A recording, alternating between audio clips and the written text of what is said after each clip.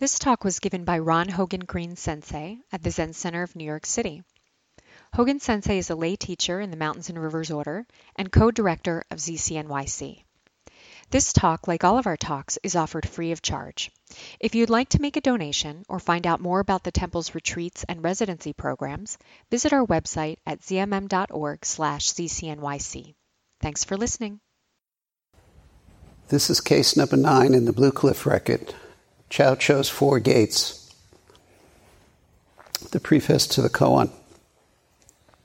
In the bright mirror on its stand, beauty and ugliness are revealed. With the sharp sword in hand, one can kill or give life to fit the occasion. A foreigner comes, and a native goes. Life is found in death, death in life. If you have no eye to penetrate the barrier, no freedom to turn about, you'll be lost on the way. Tell me, what is the eye that penetrates the barrier? What is the freedom to turn about? The case illustrates. The monastic asked Zhaozhou, "What is Zhaozhou?" Zhaozhou replied, "East Gate, West Gate, South Gate, North Gate." The verse to this koan. The devices presented in the words come directly on. The adamantine eye is totally free of dust. East, west, south, north, the gates face each other. An endless round of hammer blows could not smash them open.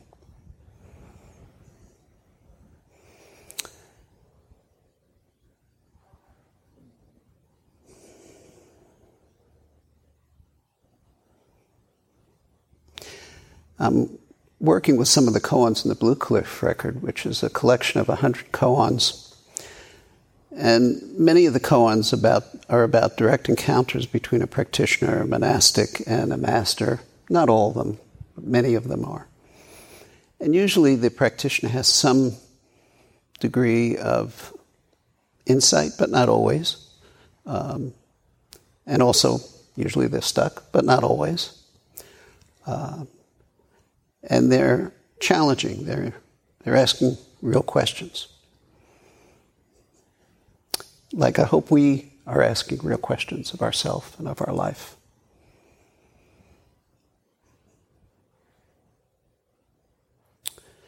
When I started working with Daido Roshi on koans, although I was an experienced koan student, he knew exactly where to find me. Exactly where to find the places I was stuck. Many, many years later, I found out that the teacher I'd been working with and completed my training in a different lineage, and this is many years later, when I moved on to Zen Mountain Monastery, he told me he wrote Daido Roshi a letter.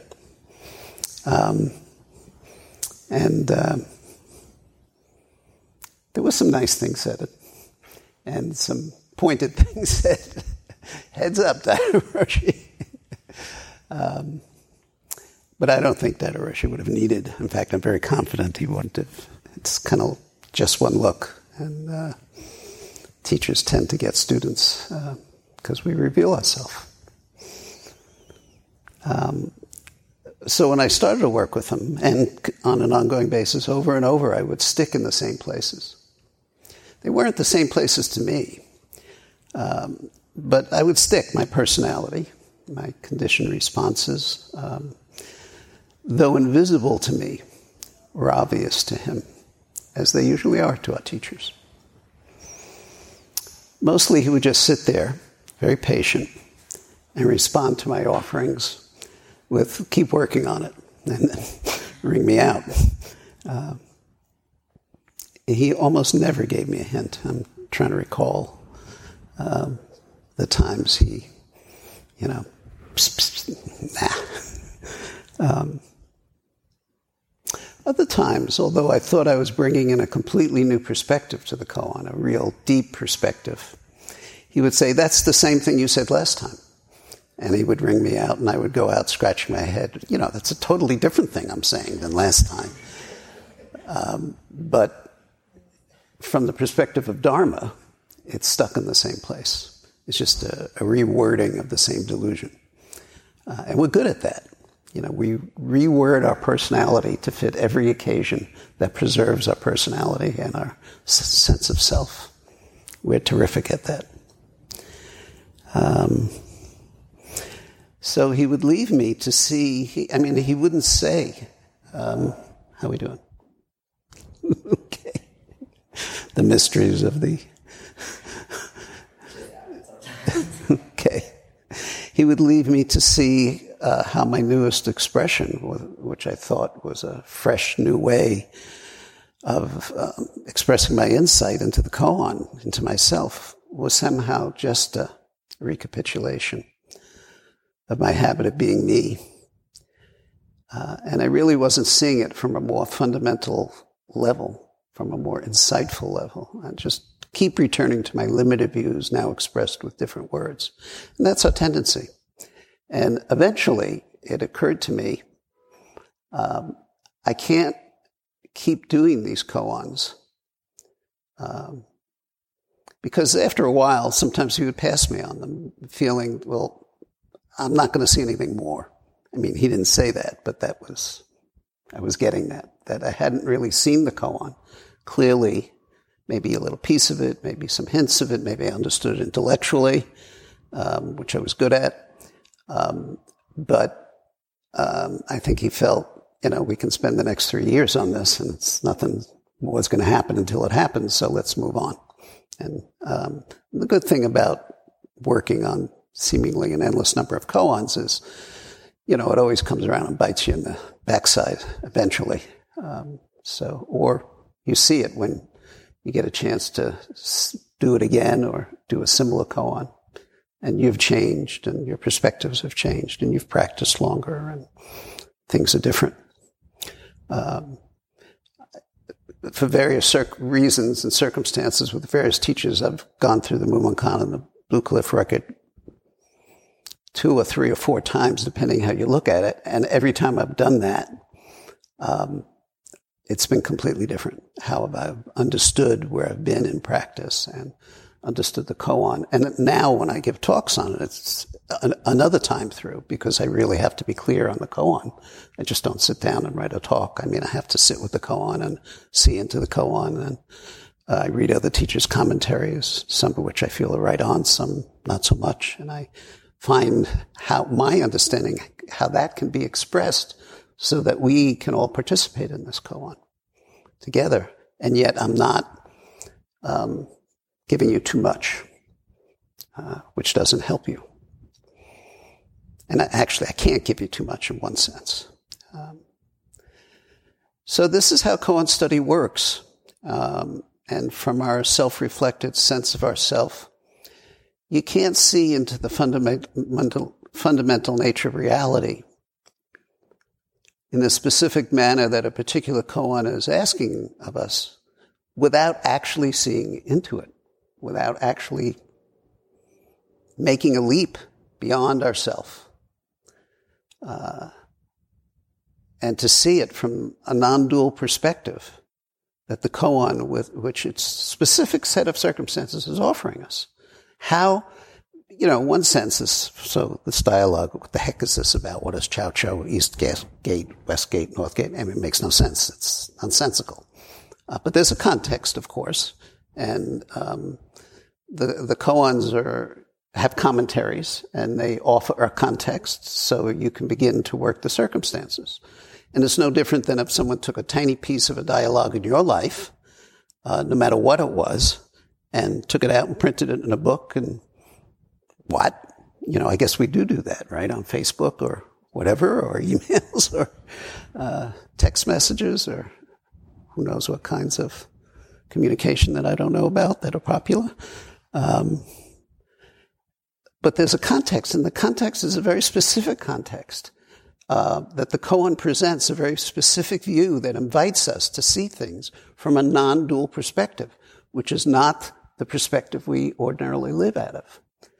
And so for that koan to make any sense whatsoever, you have to be that non-dual perspective in the particulars of that koan. It's not a general statement. It's in the particulars of that koan. That just like when we walk down the street, there are particulars to walking down the street and the sidewalk and the people and the cars passing and the noise and you and what you're wearing. They're very particular. The set of circumstances of your life, moment after moment, are very specific to you. And if we want to live an awake life, we have to be present in the specifics, but not caught by the specifics.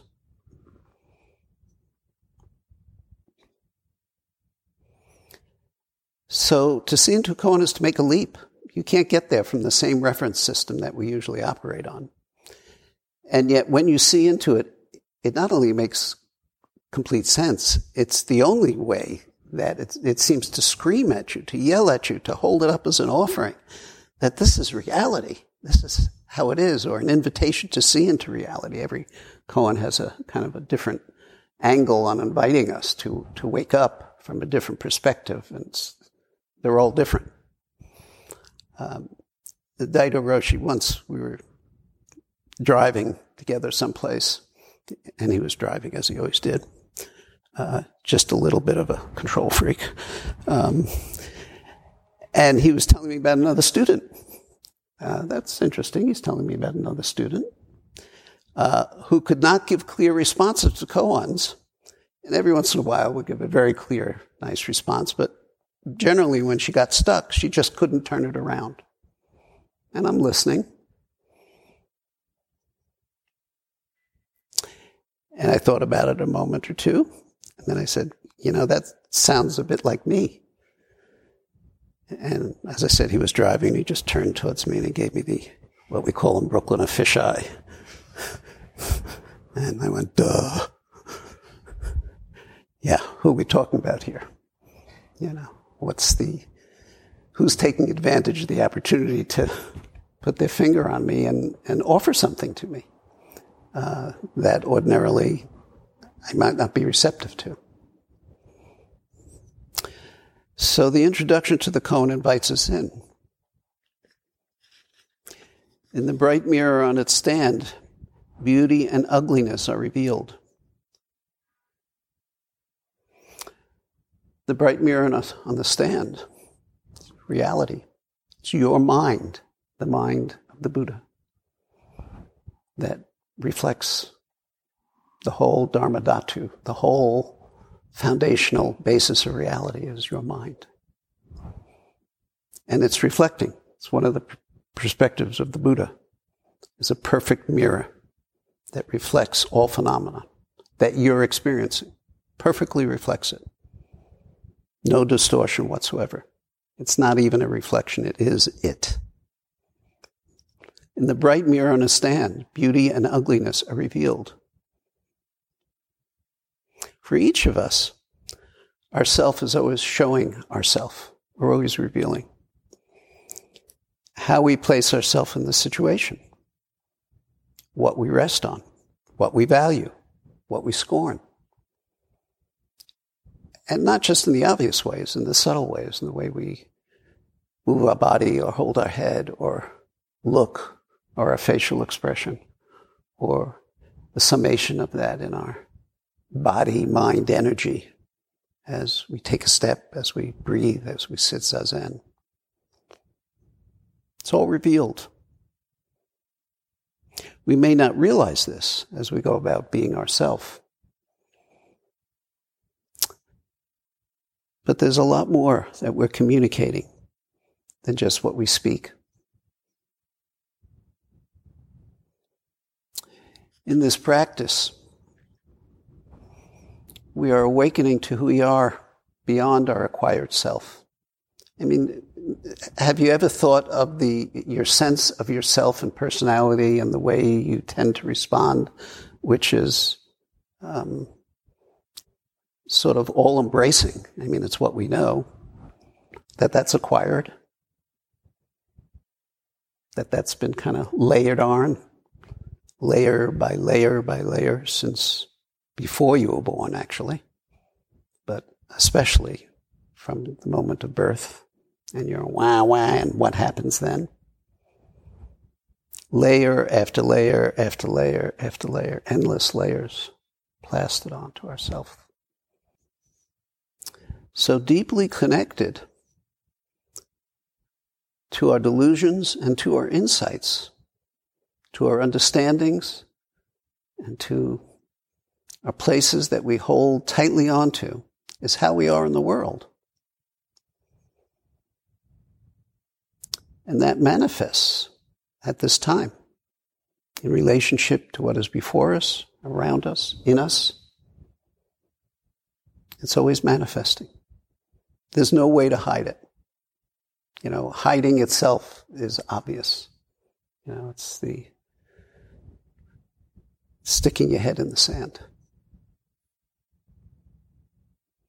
And so this is the understanding we're cultivating. That practice and that insight realization that arises out of our practice will affect not only our body and mind, but all of those we're in contact with, in relationship with. Some of those relationships we're very aware of, and others we're not aware of at all. That's by far the greater number of relationships. And it's interesting to think that our thoughts and actions influence the world, greatly influence the world. And this is the Bodhisattva path, that we're willing to take who we are. It's easy to think of ourselves as a poor tool that doesn't have the ability to affect the world, but that is not the truth. It's a place of protection. It's within one of those layers that we've learned about, that we've been taught. And also it's easy to think, to go the other extreme, to be narcissistic. I can't think of any examples politically, but perhaps you could. That it's all about you. So we're cultivating this. But when we, with intention, turns towards this practice, this is a bodhisattva practice. Do we know what the fundamental vow of the bodhisattva is?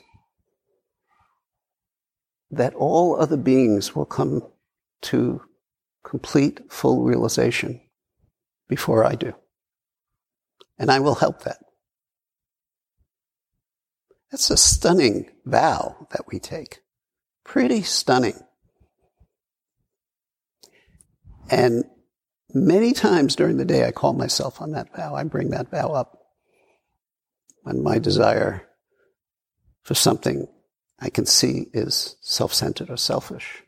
And there's other possibilities. Usually those other possibilities have brought up that desire to be selfish, to not respond to those other possibilities. Because I don't want to. I'm lazy. It interrupts my flight plan, whatever it is. But I do my best to turn towards the vow. And that's the practice. That's all of the practice. That's the practice of Zazen, right?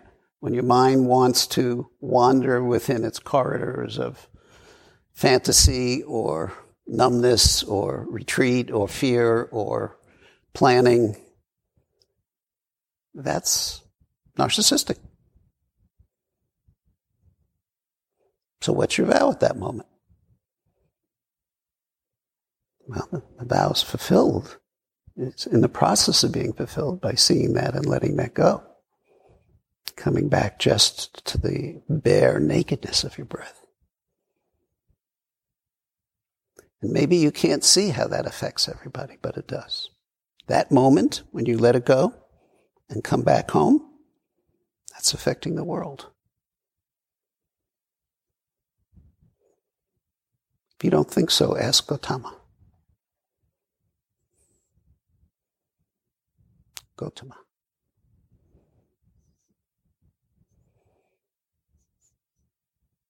So it's not enough, though, to see into this vow and to bring it up in my mind and to understand it.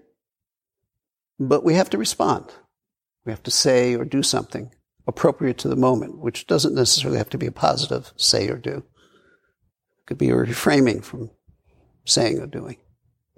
The key is not the action. The key is the awareness of how you'll uphold your vow, of what you'll actually say and do, and think.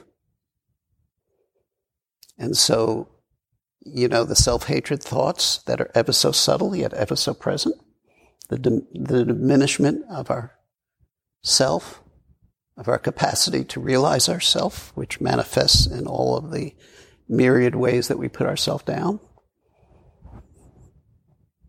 How do we practice that from the perspective of saving all beings? Because to save all beings, you got to start with yourself. If you're not practicing and realizing yourself. And it's not a contradiction to put others' realization before yourself. Only a realized person will do that. Only a bodhisattva person will do that. Whatever degree of realization you're actively entwining into your life, which is not measurable, of course. There's no dial, no way to know that. We just practice and do the best we can.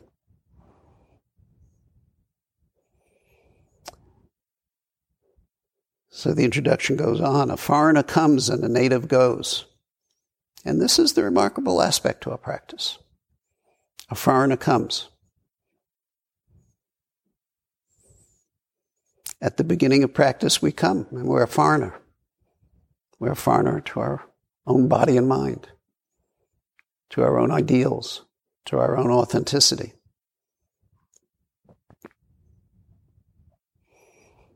We're estranged from the fullness of our being. And again, not an all or nothing thing. I'm kind of presenting it in a linear way because that's the introduction, but it's not like that. It's what's the kind of rock that comes out of the bottom of rivers? It's compounded, like it's got a lot of different elements in it. There's a name for that, but maybe sedimentary rock, maybe. I don't know. Conglomerate rock, I don't know. Something like that. Earth Science, Erasmus Hall High School, 1963.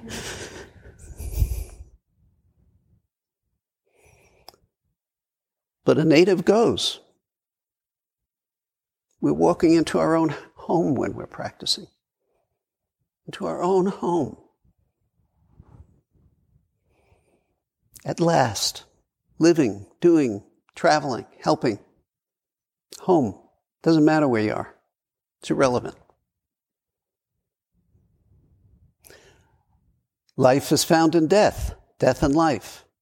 If you have no eye to penetrate the barrier, no freedom to turn about, you'll be lost on the way. Life is found in death. Death and life. Free within living, free within dying.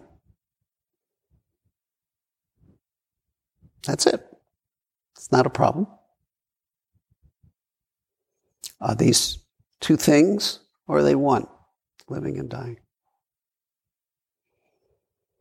Questions like this will not impede you in the way. If you have no eye to penetrate the barrier, no freedom to turn about, you'll be lost on the way. Tell me, what is the eye that penetrates the barrier? What is the freedom to turn about? The case illustrates. I was thinking back. There's some people who have been in residency for quite a while at the monastery. A couple of people who recently have really been struggling. Really badly struggling with their life, with their relationship, with different circumstances, and the relationship to the practice, to the monastery. And at one point I could really feel that anguish and kind of fundamental anxiety. And it echoed in me.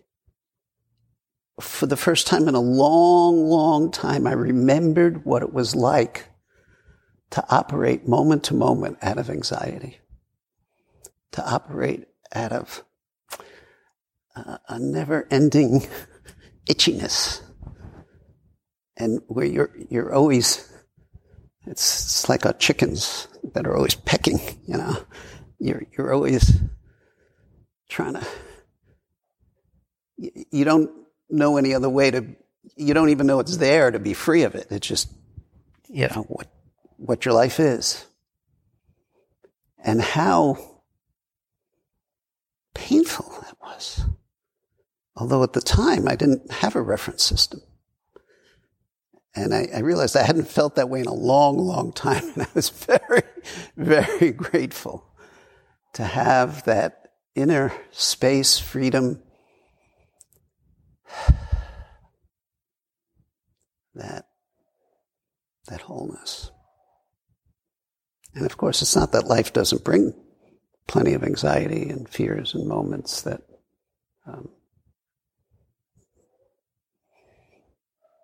are challenging in many, many different ways. Life and death goes on. So a monastic asked Zhaozhou, "What is Zhaozhou?" Zhaozhou said, "East Gate, West Gate, South Gate, North Gate." So this koan comes from Tang, China, sometime during the 7th or 8th centuries.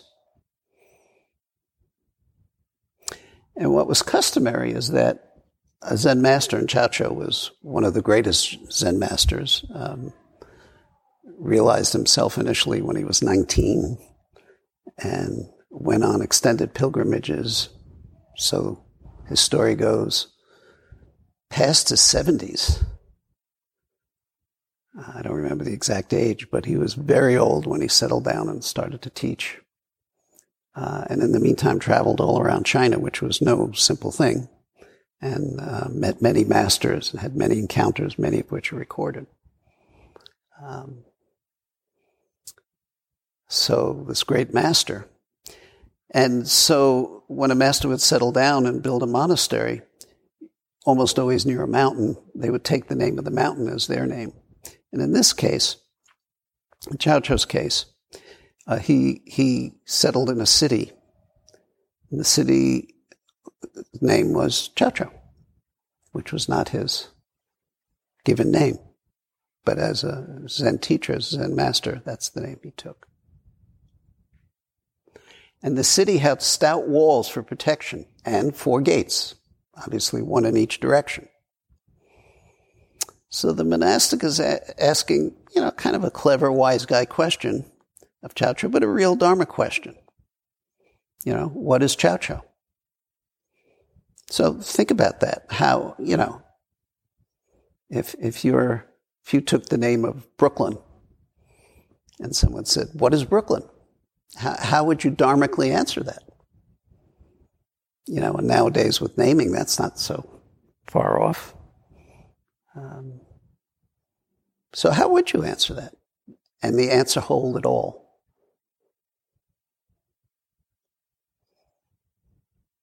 Think about that for a moment.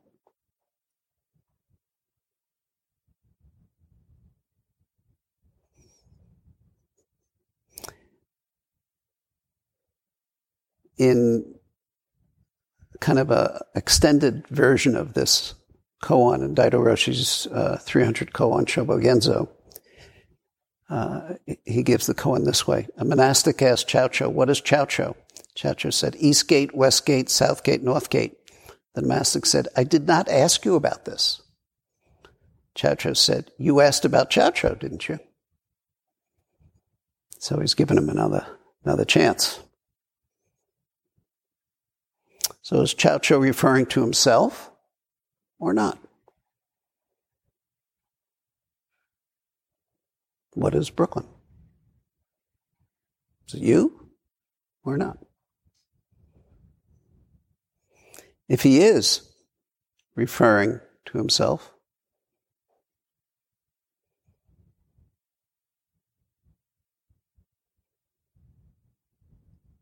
what is he leaving out?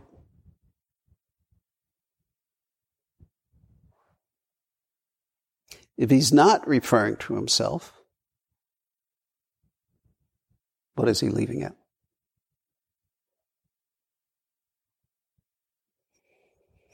Daido Roshi makes a comment on that extended case.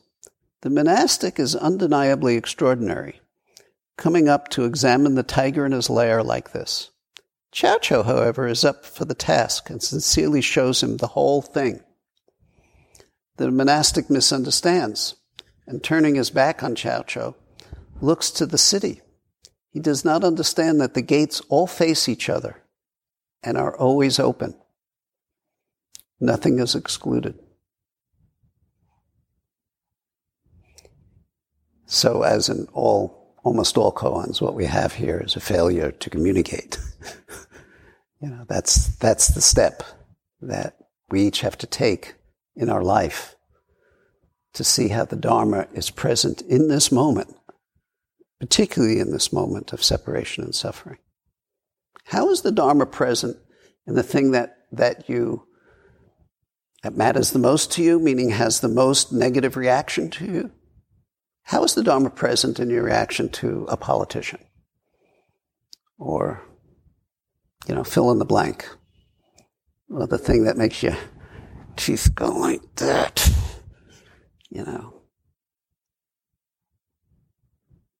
How is the Dharma present in that?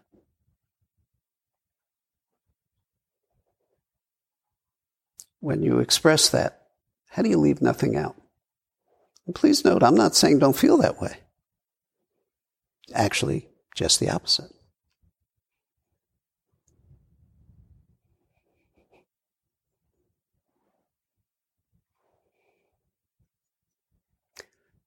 So the verse to this koan, the devices presented in these words come directly on. Zhaozhou's answering the question, as always, directly, without any gap, any space. It's all there. The adamantine eye is totally free of dust. East, west, south, north, the gates face each other. An endless round of hammer blows could not smash them open.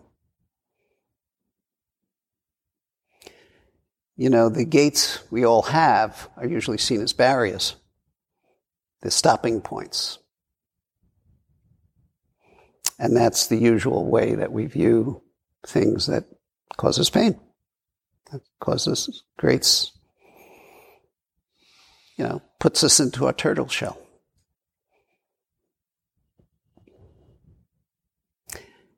And to enter into the heart of practice, to enter into the heart of this koan and to realize your life within this koan is to commit into taking refuge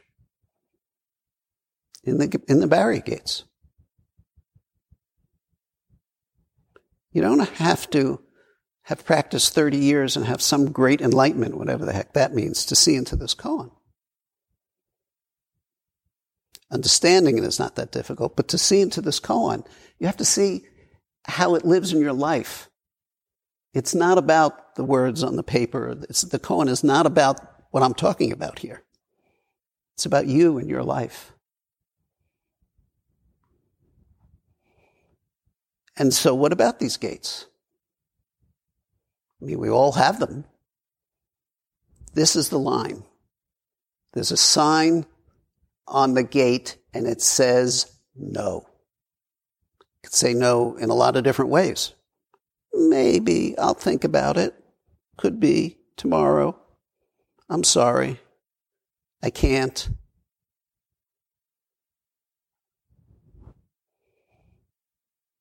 And on we could go from there.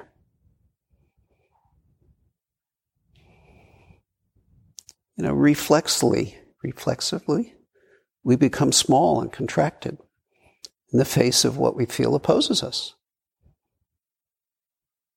So as soon as there's opposition, obviously, there's two things.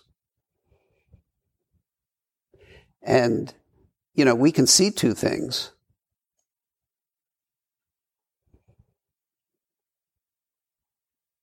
I was trying to point at this in the opening talk of Sesshin when I talked about being on the farm the morning before Eho and I came down and just looking at the mountains and the trees, particularly the trees, because I have a love affair with trees. And I've been reading the latest scientific research on trees, how this in a way is old news, but it's just becoming more and more confirmed. The trees are all connected at a microscopic level in a forest. And there's more to this than I'm saying generally, because it's species and different, the ecology is complex, so complex, it's only now we're beginning to realize. when you look with a microscope at the soil in the forest, what you see is there's only one tree, really. And so for example, when one species of tree begins to die, another species collectively will feed it nutrients microscopically. And they say, trees aren't intelligent. That's more intelligent than we are often. We don't seem to get that. Let's cut food stamps some more.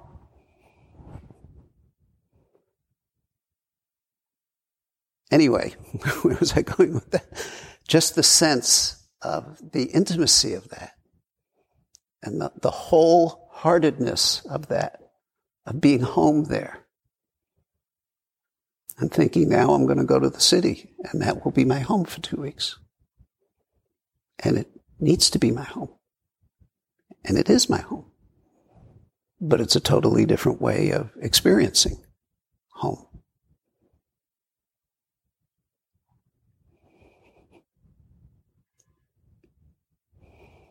So we become small and contracted in the face of what we feel opposes us. Each time I come to Sesshin or here, the first night, I don't sleep well. Sometimes I hardly sleep at all. And I get up and I'm grumpy. I don't do well. When I don't have enough sleep, I'm really a grumpy puss. And I know this, so I kind of try not to interact with anybody. Again, I was bringing up something. I got up the other day back home and staggered out of the bedroom to go to the bathroom. And my son, who's a physician and was up early and is dressed and ready to go out the door, and he comes up to me and he starts talking to me about what needs to be done later in the day. And he's talking to me, and I'm got a hand on the wall. And I'm just there, a hand on the wall. The wall is the key part.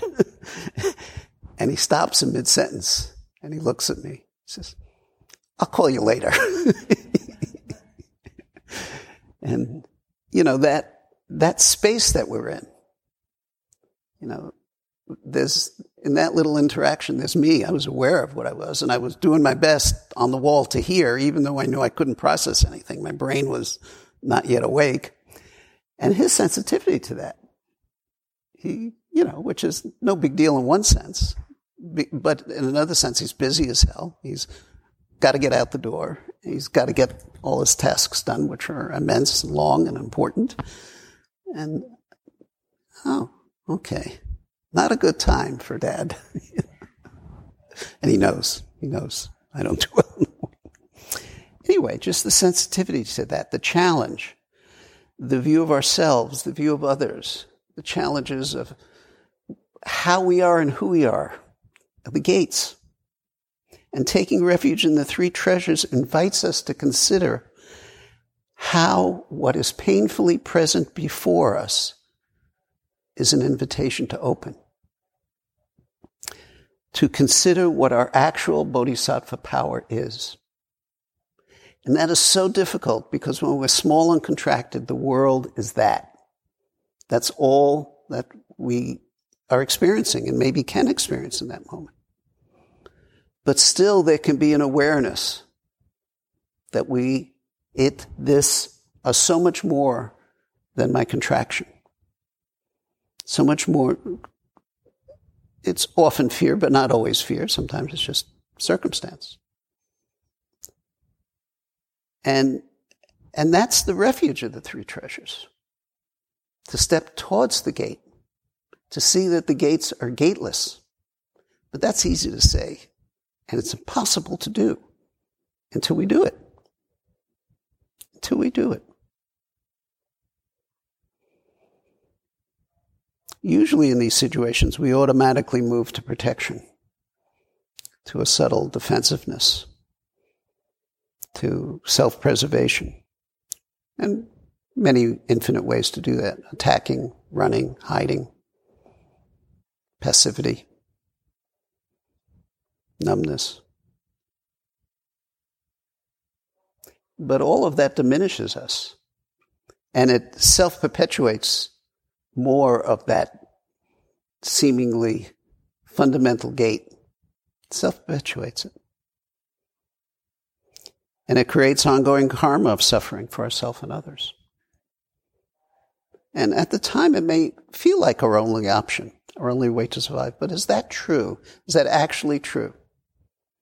So when I'm leaning on the wall, which is a relatively harmless example because I'm not quite awake yet, and my son is talking to me and asking me about this and that, and I'm supposed to respond, and I'm just doing the best I can. I know I can't respond. I know there's, whatever's going to come out is going to be, okay, I will. And I may or may not even get it. I may have to call. Who knows? But I'm doing the best I can. And I have to ask myself at such moments when I do protect myself. So suppose I had said to him, because I've seen this happen, I don't usually do it, but maybe once or twice in my life, this is not a good time for me. I'm hardly awake. Am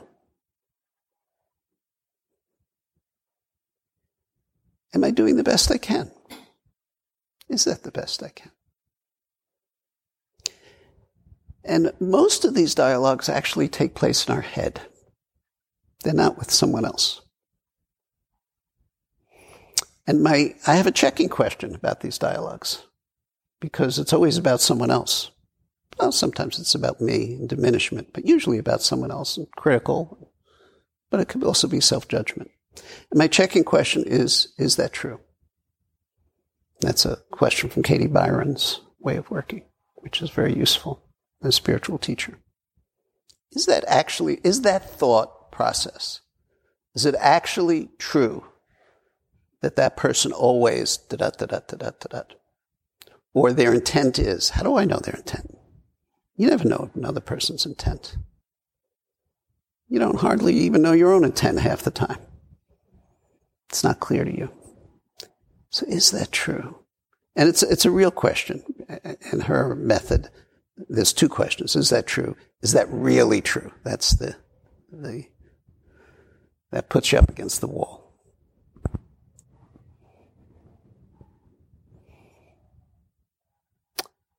What we need to let go of, what we need to open up to, is behind, is that true? So that our adamantine eye is totally free of dust. So we can see past truth and falsehood. Our endless round of hammer blows could not smash open what stands before us. Why not? Why can't we smash open these gates? Think about that. Why can't you just smash them open with any of our defense mechanisms? Well, the gates are self-created. They don't actually exist. We have carefully constructed them out of nothing.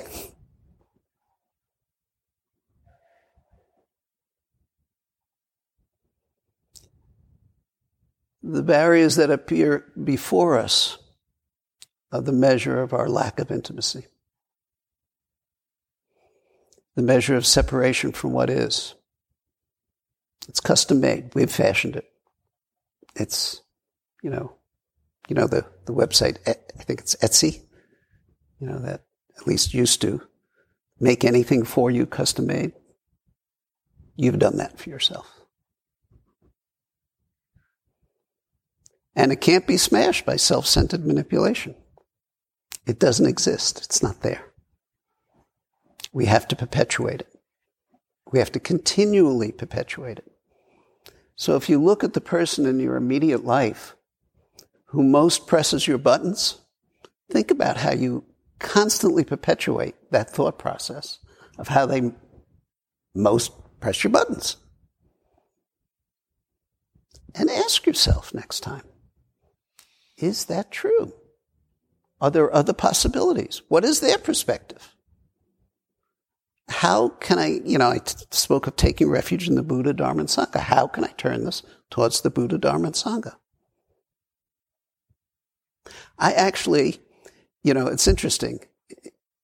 The way I look at this practice is I actually don't care what their intent is. It actually doesn't matter to me. I mean, I have to be aware of it if it's that obvious, but it's not important. My practice is to do the best I can, which is variable as a human being with my own shit, of simply trying to respond in as dharmically a supportive way to them, whatever that is in my imagination and life, whatever that is. And that covers the whole spectrum, but the intent is always that. I mean, the responses cover the whole spectrum. It could be a harder response or a softer response, but where that's coming from is to the best of my ability in that moment. Sometimes it's my hand on the wall mumbling something. Sometimes it's a loving gesture. Sometimes it's something else. No, you can't have ice cream.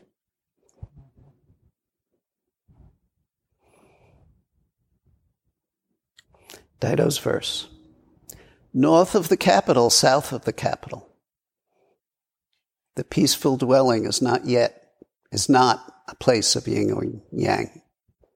Let me read it again. North of the capital, south of the capital, the peaceful dwelling is not a place of yin or yang. Where is this peaceful dwelling place? Well, to take us right into the koan, Ango's coming. Right? The end of this session, it's really here already, and of course we may know what Ango means, right? What does it mean? Everybody here? Peaceful dwelling. So where is Ango? It's not a place of this or that.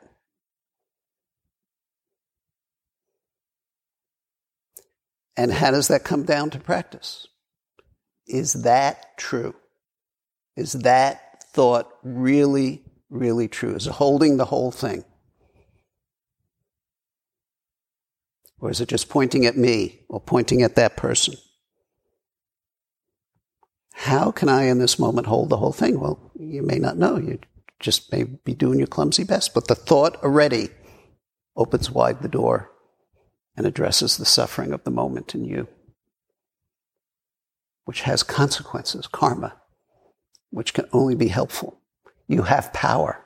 Nobody ultimately has power over you. Ultimately. There are consequences to your actions, but ultimately no one. So no one ultimately can make you suffer.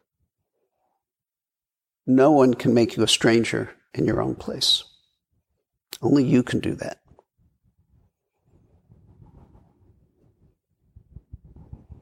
So where do you find your gates? How will you find the freedom to live within these barriers? So you're not smashing them open. Because you're seeing right through them. What barriers are we talking about?